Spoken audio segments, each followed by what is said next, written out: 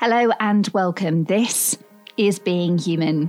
I'm Jo Frost, and in this episode, my co-host Peter Linus and I are chatting with historian, author and lecturer, Dr. Sarah Williams. A few weeks back, we all got to sit down over Zoom with Sarah to hear about how the loss of her daughter turned her world upside down and how it led her to radically reevaluate everything she thought she knew about what it means to be human. We chat history, language, embodiment, and a whole lot more. I hope you enjoy this.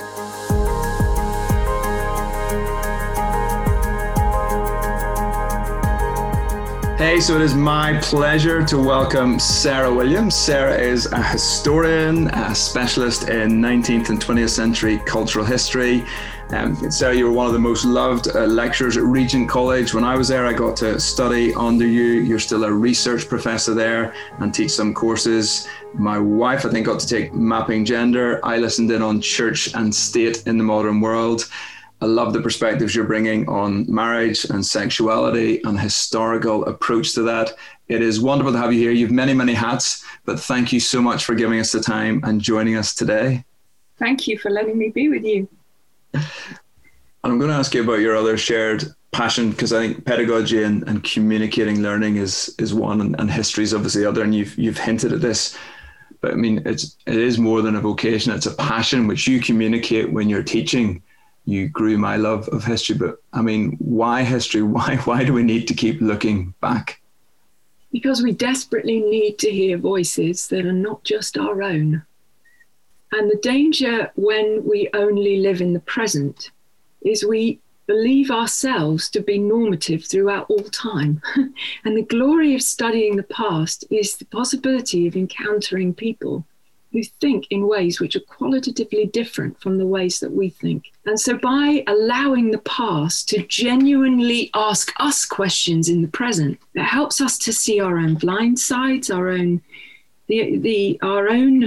lives in context, in a context that's bigger than our own subjective perspective on that context. So I think the past is extraordinarily important.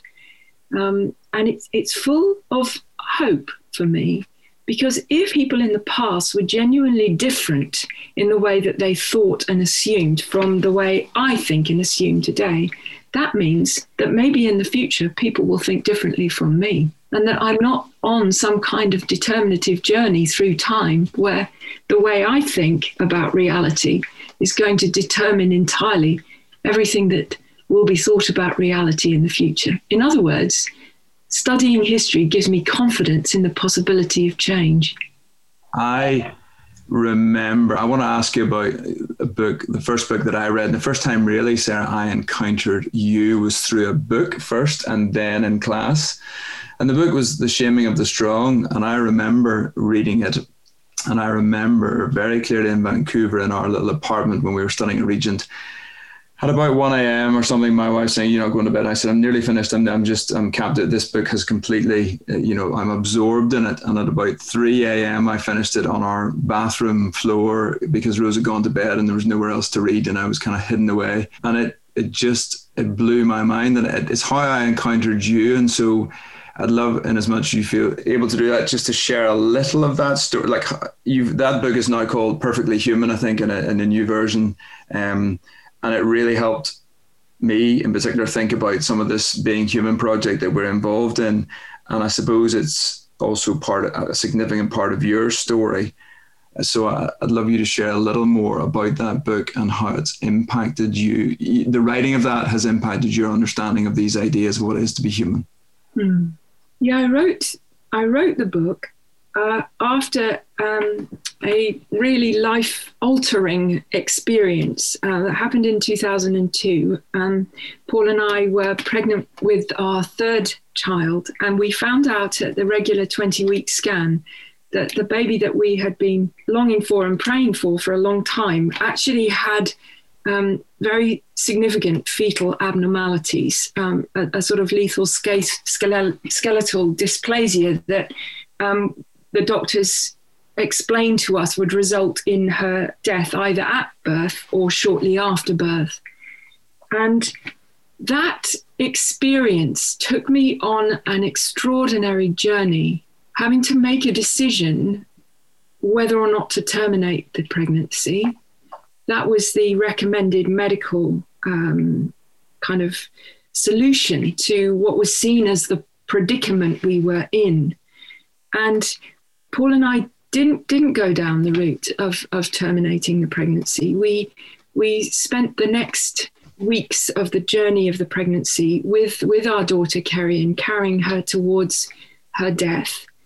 And that experience, it has changed my life. And the encounter that I had with my unborn child as she was alive inside me, but also the encounter that I had with God at the time of our daughter's death has changed everything for me.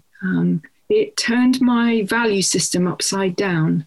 So until that time of the pregnancy, I was teaching at the University of Oxford. Paul was chief economist for a multinational in London. Our lives kind of had a shape.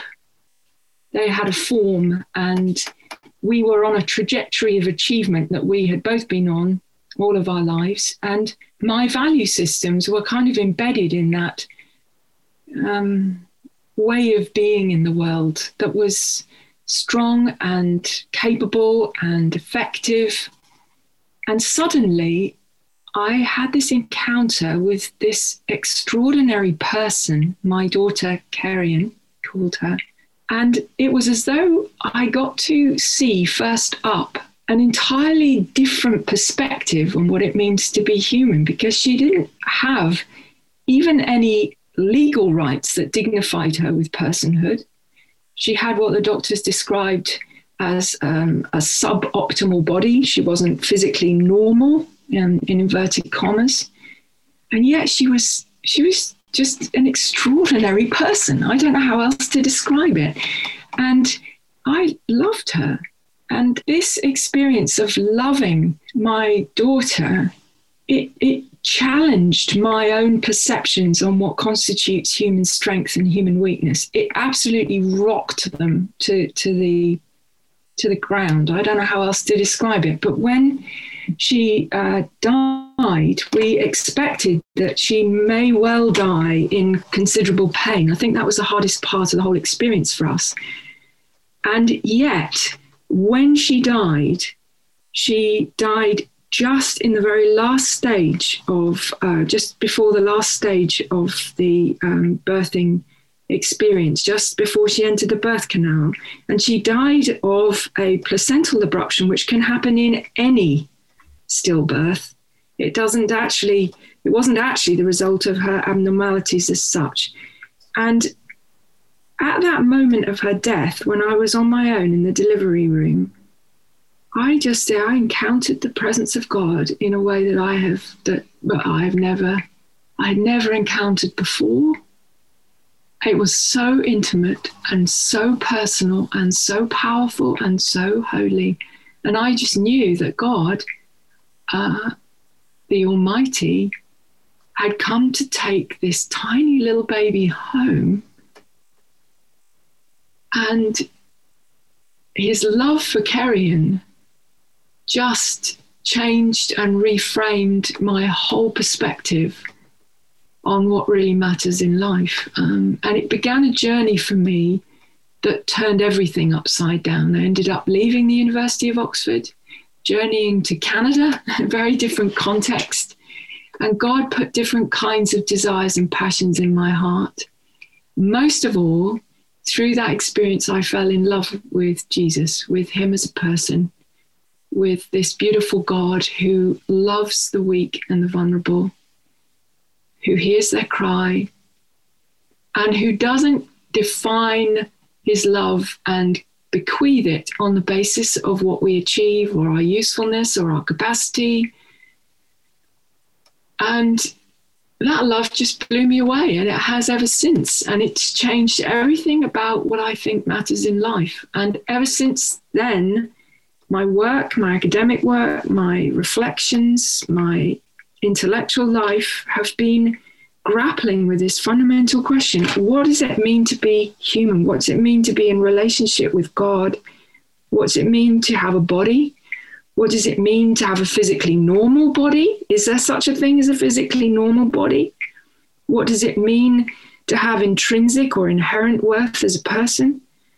What does it mean to have identity? What is identity? Where does it come from? Where does personhood itself come from? And what does it mean to live in community as relational beings? Sarah, well, firstly, thank you for sharing your story. And I think what you've just beautifully articulated is why, when we were constructing this idea of the interview season for Being Human, you were, at first it was a list of one and it was your name. Do you want to explain a little bit about what, how we're conducting this interview and maybe what we are trying to explore even in this moment? Well, we're on Zoom, and I'm sitting in Gloucestershire, Peter's in Ireland, Joe's in London. And unlike most of COVID, we've turned off our screens. So we're just talking to each other. So all we have is language. All we have is voice. And just in the way that, you know, by the experiment of turning off our screens and putting ourselves in the dark, as it were, that disorientation that we experience, that has been the experience of culture through many major turning points in history.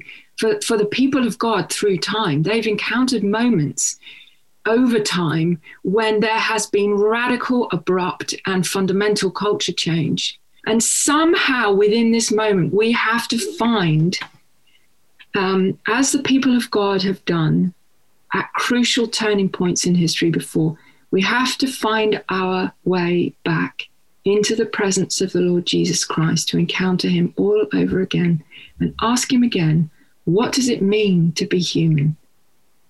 What does it mean to live in relationship with the living God and with one another in creation as embodied creatures? What does it mean? And we have to find some fresh language to be able to talk about and communicate in this moment of time, and not assume that the language we have used in the past will necessarily be able to communicate effectively at this moment. There are two slightly different things that I'm really interested in. The changes since the 60s that have been accelerated, and you were hinting at what those are. And you can go on either of these first, but you also talked about the weaponizing of language. Let's talk about weapons and language first and move back. Okay. So I've been thinking a lot about acronyms. We have to think about acronyms because so much of who we are is in fact being reduced at an extraordinary rate to acronym. But I did a little research on where the word acronym comes from. And it's so interesting to me that it's a product of the 1940s. It's a product of the Second World War. And in a way, it's a product of that period of extraordinary chaos when all the certainties of the modern period collapsed in the devastations of total war.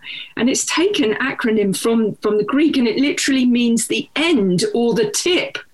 And if you think of it as the tip, I think of it, the way I imagine that word, is like the end of a javelin or a spear. It's sharp.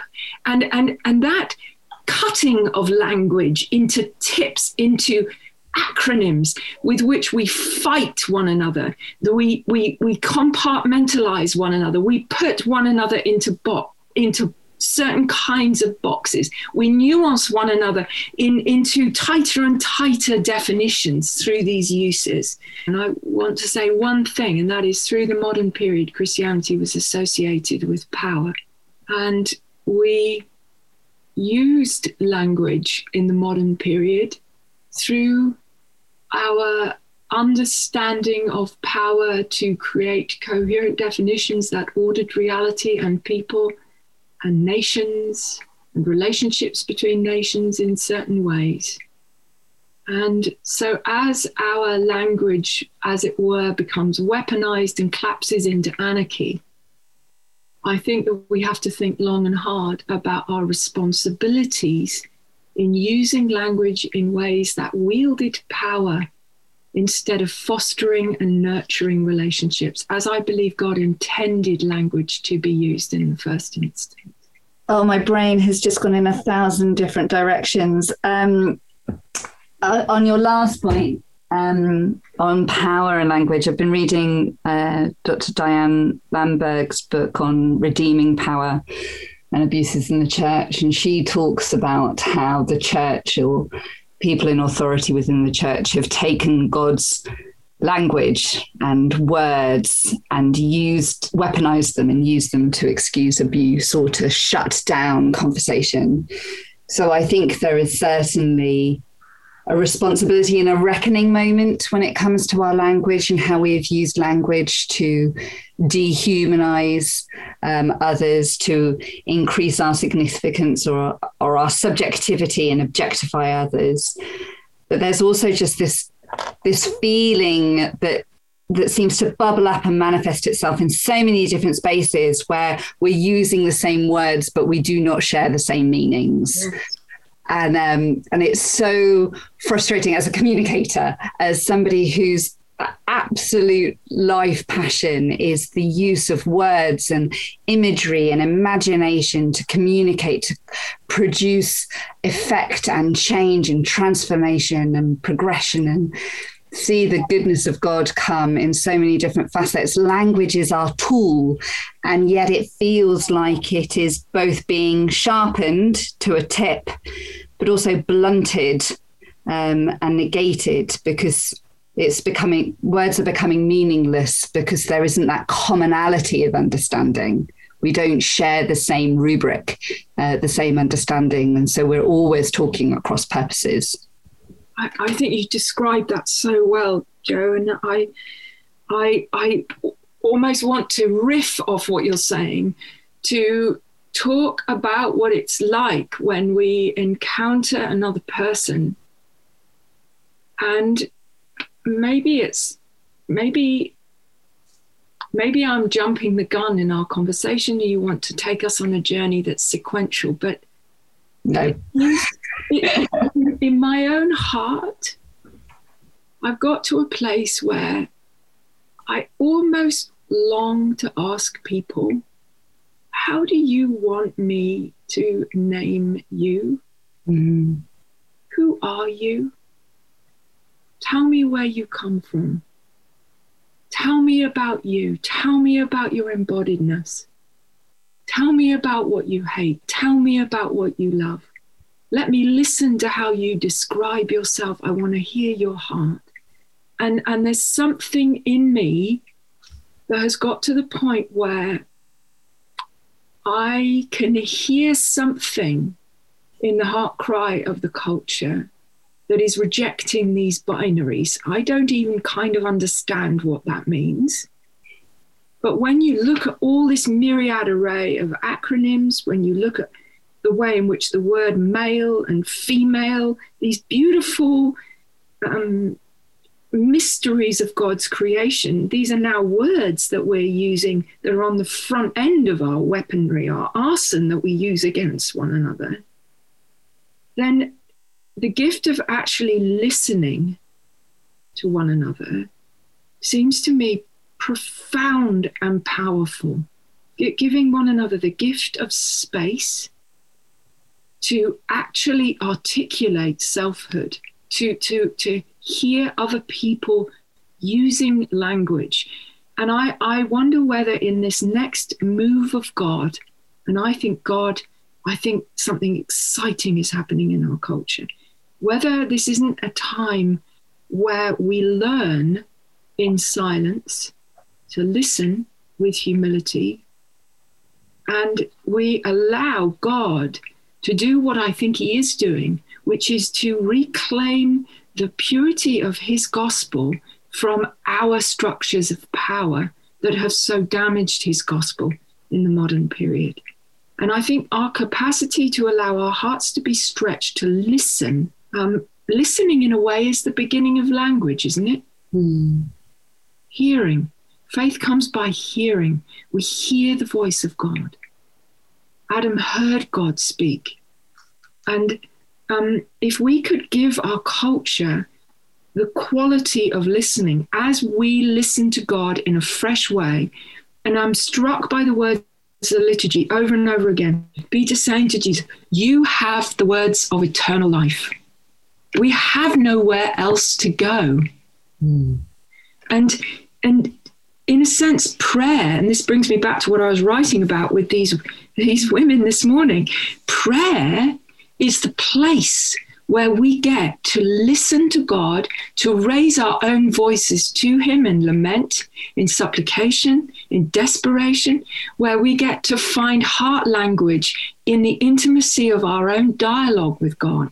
And I believe that's where God is going to speak to his church and give his church language that we do not currently have. And I think it starts with listening.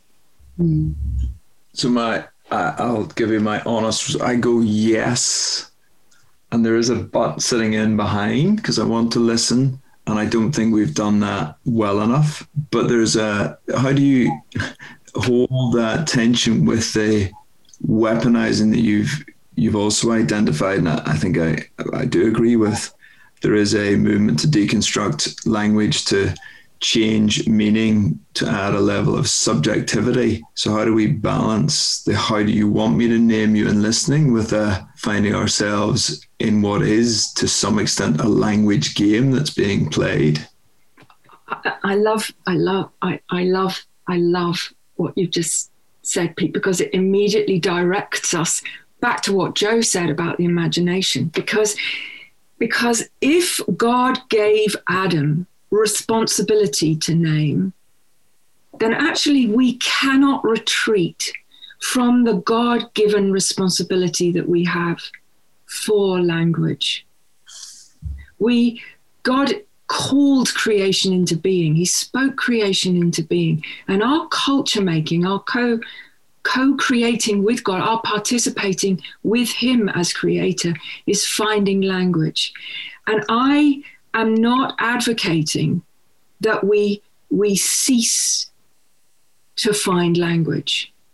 What I see in our culture is the desperate conclusion of a philosophical pathway of deconstruction that can only deconstruct, that can only critique and tear down, and that has no generative capacity within it to create language. It has nothing within it that enables the imagination to go beyond the deconstructing of what is. And I think what I'm coming to see and believe with all my heart is that we're at a moment when we desperately need as a culture construction. We need the ability to imagine something good. We need the ability to be able to talk about and describe what constitutes beauty. We need to be able to name something which takes our breath away because of its extraordinary beauty.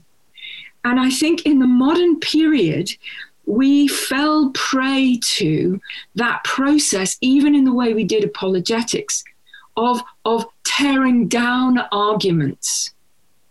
And we're at a moment where we are coming to silence because we have got no language yet. And it's prayer where we will find the language, where we'll cry out to God so desperately in yearning, in groaning, that language can't even, as Romans 8 says, language isn't going to cut it here.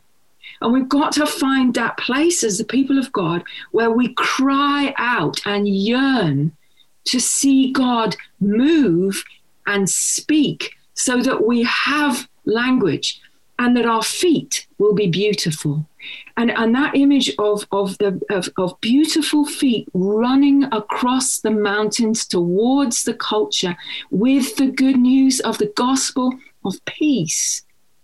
Somehow we need the vitalizing power of the presence of God to speak to us again, to bring new language that will mobilize and empower, awaken our imaginations, to bring to our culture the message of peace that is unutterably beautiful. Because the gospel is good news. And we cannot live on the way in which we communicated that gospel as it were, secondhand from modernity. We're at a moment where we've got nowhere forward but into the presence of the living God who has the words of eternal life, and we have to hear them again, right from his own mouth.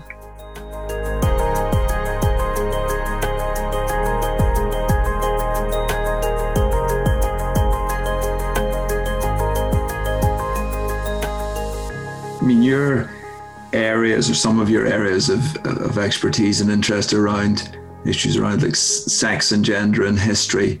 And as a father of daughters, and I know Joe's a mum of daughters, but for me, I'm going, so they are females, they are girls becoming women, and I am trying with Rose to navigate what that means to express something positive, that is both important, but actually your being human is more fundamental than that, but that doesn't deny that sex, as in biological sex, is an important part of who you are, but I am still struggling to articulate well what that means and why I think it's important and what that looks like for them in ways that are healthy and not constrained by stereotypes. And it's challenging. It's unbelievably challenging. And if it doesn't drive us to prayer, nothing will.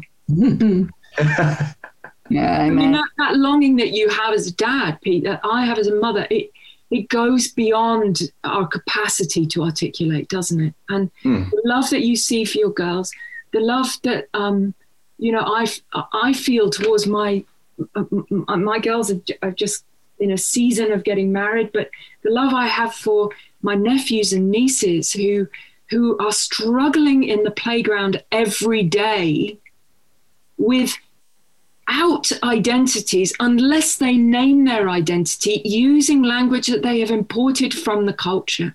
And so it's almost as though they have no other options but to begin to describe themselves as bisexual.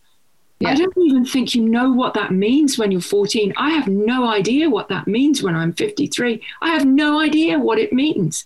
And you can almost feel the straining in the language, that kind of yearning. But I also know that the yearning in my heart as a mother, as an aunt, to kind of almost envelop my nephews and nieces in something which is beyond my capacity to articulate, that gives dignity to their personhood.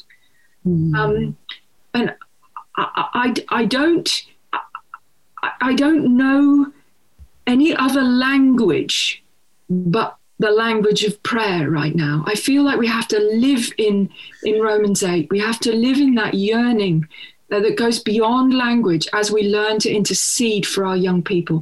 Because if we're playing language games, they are feeling the effects of the weapons of the language of the culture, stabbing their bodies day after day after day in the playgrounds. It is unbelievably embattled what they're having to face. And if it doesn't, like I said, if that doesn't drive us to prayer, nothing will. The battle that we're in is very fierce and it's very real. And there is a desperate need. You know, it's that cry of Peter, where else can we go? You have the words of eternal life. It's like if in this period of lockdown, if we were not driven to prayer, then there's a little part of my heart that says, Lord, do more than COVID to get our attention. Do something to draw us close to your heart, that we might hear your heart again and get the passion that you're feeling into the fiber of our being, because that's what will produce in us the ability to generate something new.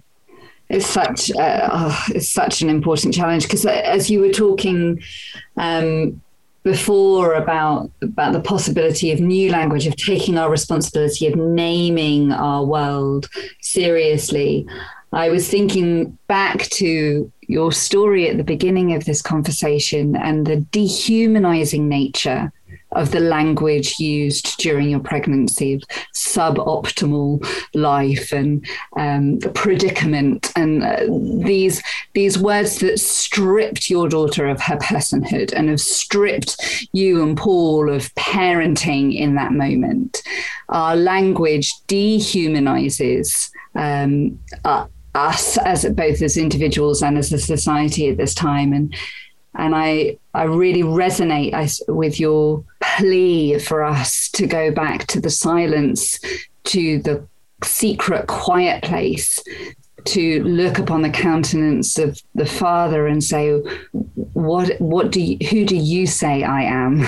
Yes. And actually at that point, because one of the things we've been wrestling with all the way through this is that our identity in our culture is self-imposed.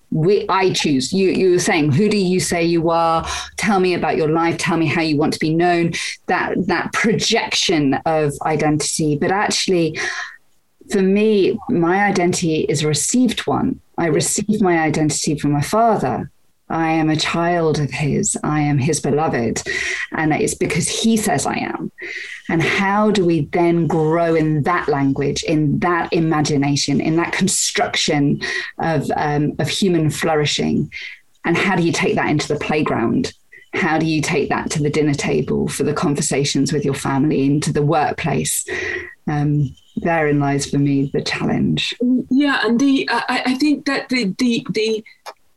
the way that our culture insists on the autonomy of the person in language is an extraordinary thing when you reflect deeply on what language is. Because if language is, in a sense, the gift of our relationality, then to place on the individual as a unit sole responsibility and the sole right of naming, that autonomous individualism populates the way we imagine ourselves to have the right to name our own reality. In a sense, it's the absolute opposite of what language can be and should be and could be. In other words, when I named Kerrion, choosing her name was a big deal for us, and it just means loved.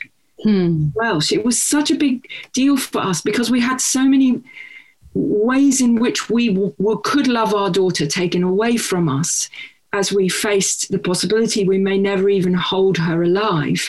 Naming her while she was in the womb was incredibly important to us. And that act of naming was our expression as a family of our love for her. And we have changed that around in our culture by giving to the individual the autonomous right to name themselves. Mm-hmm. And in even doing that, we've taken away the powerful quality of love that comes from giving one another's identity through our capacity to name one another. And I just that. The other thing I wanted to say about language is this, that it seems to me in times of history where there is confusion, there is always lack of clarity in language. Mm-hmm. Clarity brings peace. When God speaks, it brings peace. And language is one of the beautiful ways in which the peace of God, the clarity, the authority, the wisdom of God breaks into reality. And so when language is used imprecisely, bluntly, badly, abusively, it negates something about the character of God himself. So, for example, for me, it is important and significant that the word gender is introduced in 1963, right in the midst of the vortex of that moment of cultural sexual revolution. And the word gender is employed initially to make an important distinction between cultural constructions of masculinity and femininity, that cluster of traits and values that we use in culture to describe what it means to be male and female, to distinguish those from biological sex, from the givenness of createdness in male and female. And the introduction of the word gender was really, really important. And for me, as a Christian feminist, it couldn't be more important, because by using two words instead of one, it gives us the ability to be more precise, to be clear, to be able to say there is something about sexual, biological, sexual integrity that matters. But there is also something about the way in which we construct cultural ideas of gender and sexuality, which also matters.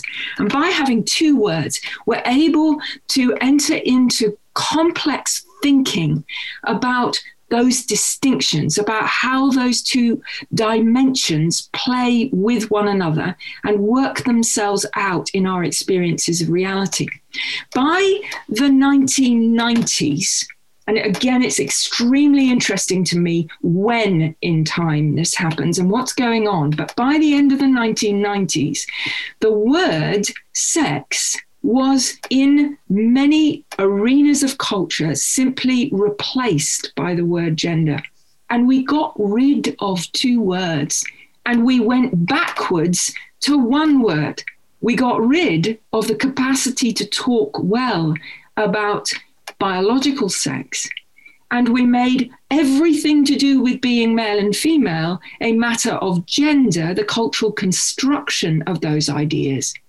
The minute we went back to one word instead of two words, we stripped ourselves of the ability to think well about the highly complex distinctions between those two dynamics of what it means to be human, male and female.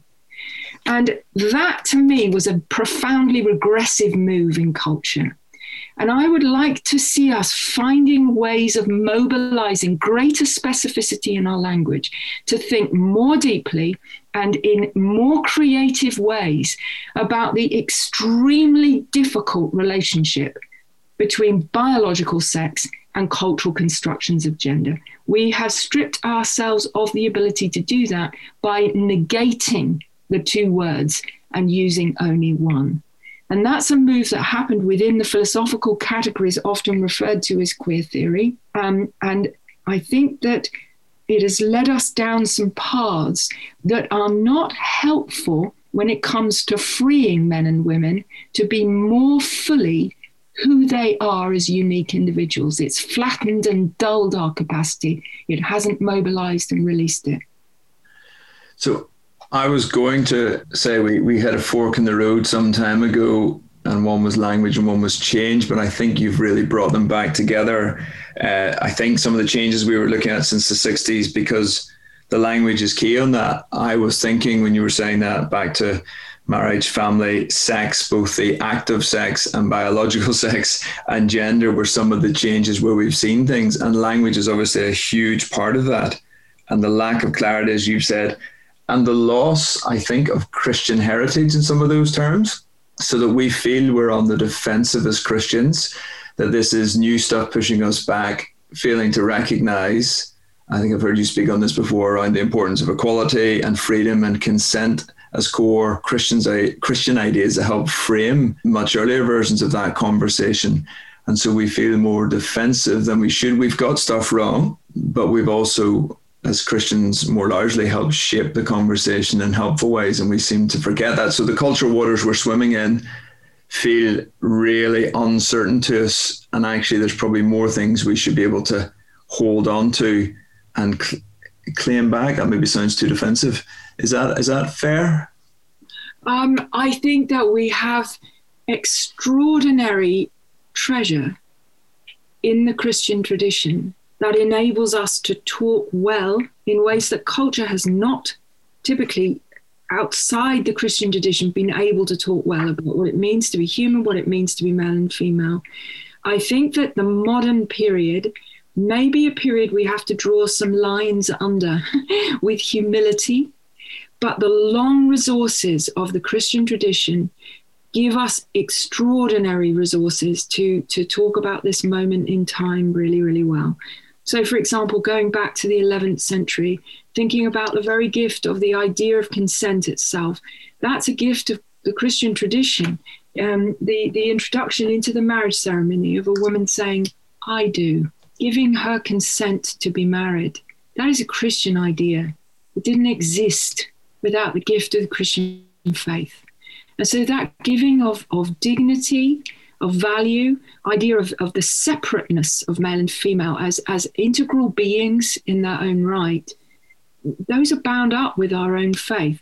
And the way in which the political story of our culture is telling the story of sex, is to make Christianity, modern Christianity particularly, the enemy of freedom of every kind, but particularly the enemy of women and the enemy of all forms of sexual freedom, as freedom is being configured, particularly in that. So Christianity is the enemy in the story. And it is just so wrong, because it may well be true of certain moments in the way that the church has ordered its life.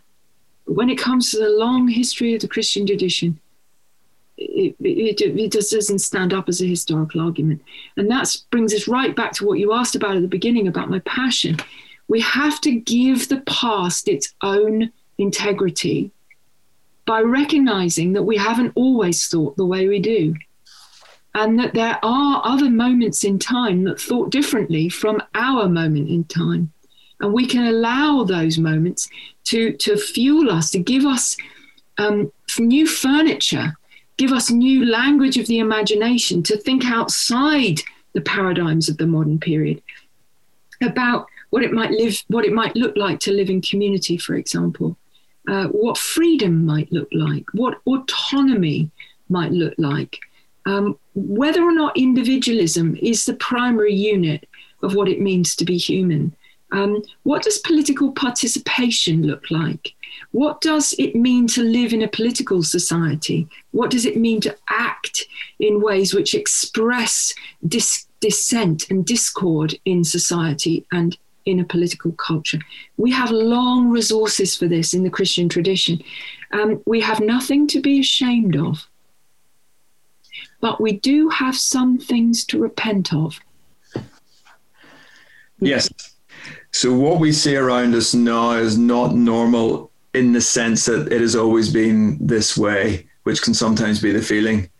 And the past is not a golden era that we're trying to get back to, but it does have some of the threads that we can pull on, because actually some of those key ideas around consent and equality come particularly from Christian framing of the past. And as we look to the future, we need to pray for new language and new ways to frame this. Otherwise, we're always going to be on the back foot and on kind of the receiving end of the weapons of culture, unless we're a bit wiser and more spiritually savvy to that, if you like, in the prayerful space to find new ways to engage. Yes. I think beyond almost, if there were only one thing that we took away from this, I think it's about the posture of our hearts, because